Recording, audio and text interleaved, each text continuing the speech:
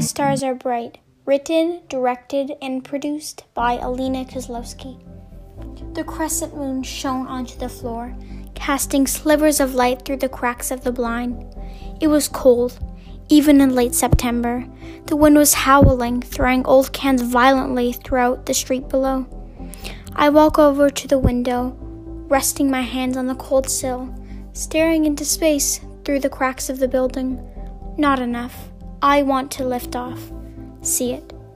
I would be the first to go into space with my case. I would be weightless, and I could go floating anywhere. Free of this planet at last. No more judging. No more talking down to me just because I can't speak. You see, I can't speak or write, so I'm quite lonely. I hope you don't mind if I call you friend, because the only friends I have are in my head. I'm used to being a lone friend, so if we are not close, that's okay. The small room felt big from the corner. Matte sea blue walls shimmered against the night sky, reflecting off of it. Exactly 4 steps out of the room into the hallway. I backed into the lemony wall, splattered with pictures of my family, my short, small family of 3. I stood in the front. My chestnut, short-layered hair was put in 2 braids.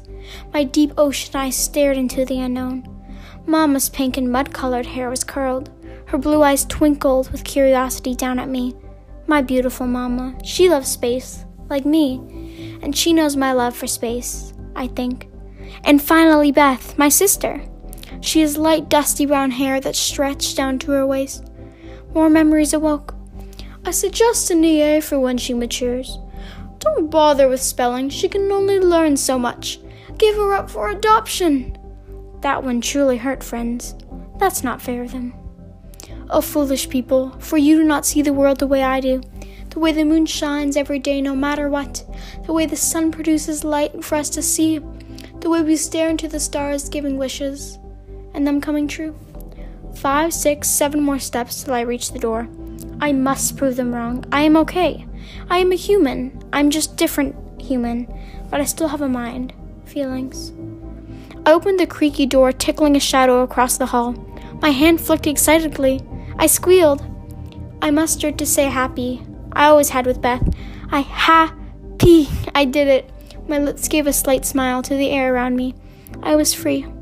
My memory drifted once more. The first day of school.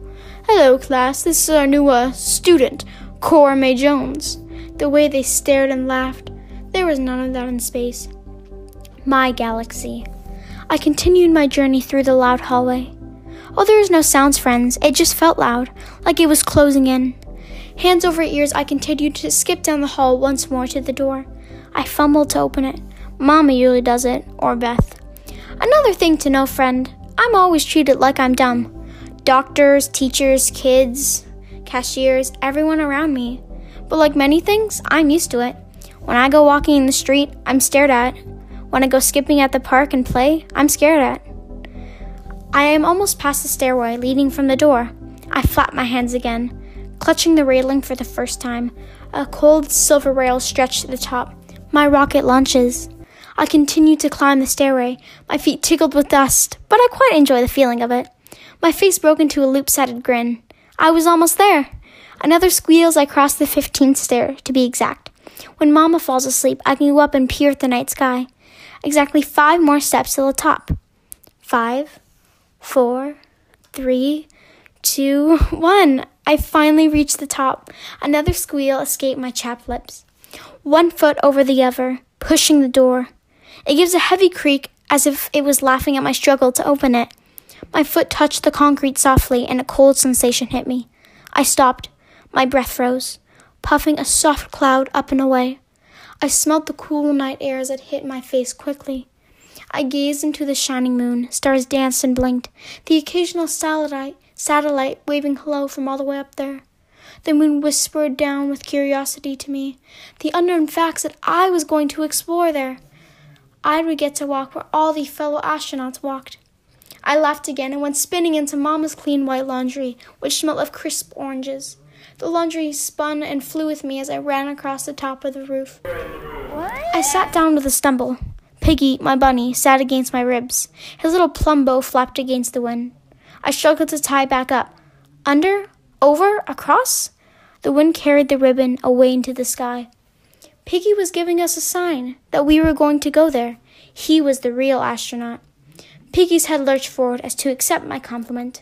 Our rocket, Piggy. We are going to space with the stars, with our comet friends, with our fellow asteroids.